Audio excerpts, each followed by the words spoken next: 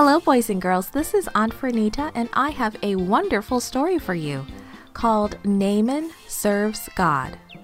Today's memory verse is from 2 Kings chapter 5, verse 15. It says, "Now I know that there is no God in all the world except in Israel." The message for today's story: we serve others, but we put God first. What things are very important to you? Your family? Your friends? What about God?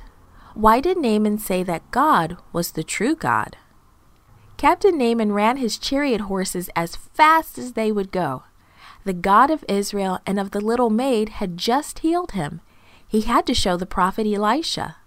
Clouds of dust swirled around the horses as Captain Naaman and his servants stopped in front of Prophet Elisha's house. Naaman knocked on the door. He couldn't stop smiling. This time Elisha came to the door. Naaman smiled from ear to ear.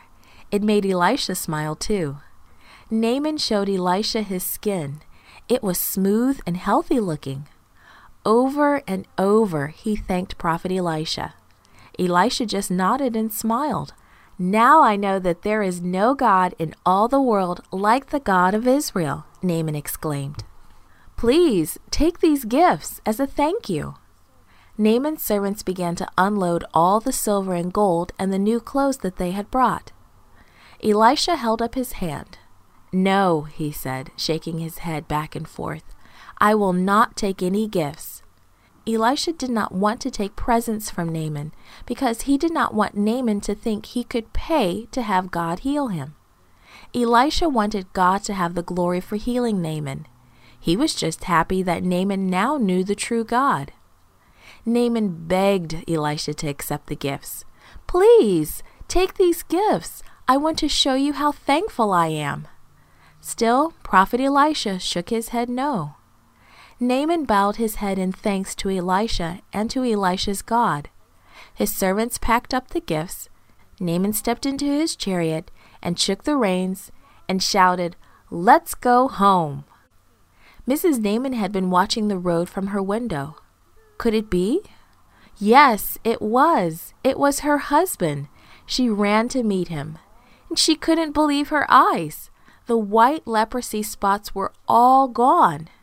"You're well! You're well!" she shouted with joy. Now she couldn't stop smiling. Naaman smiled and laughed as he told his wife all that had happened. "I knew the little maid's prophet could heal you," she said. "Yes, but it wasn't the prophet who healed me," Naaman said. "It was God. There is no other God like him. The God of Israel is the true God. I have decided to worship only him from now on." The whole country of Syria knew that Naaman's leprosy was gone, and the whole country knew that there was a God in Israel who could do mighty things that their idols could never do.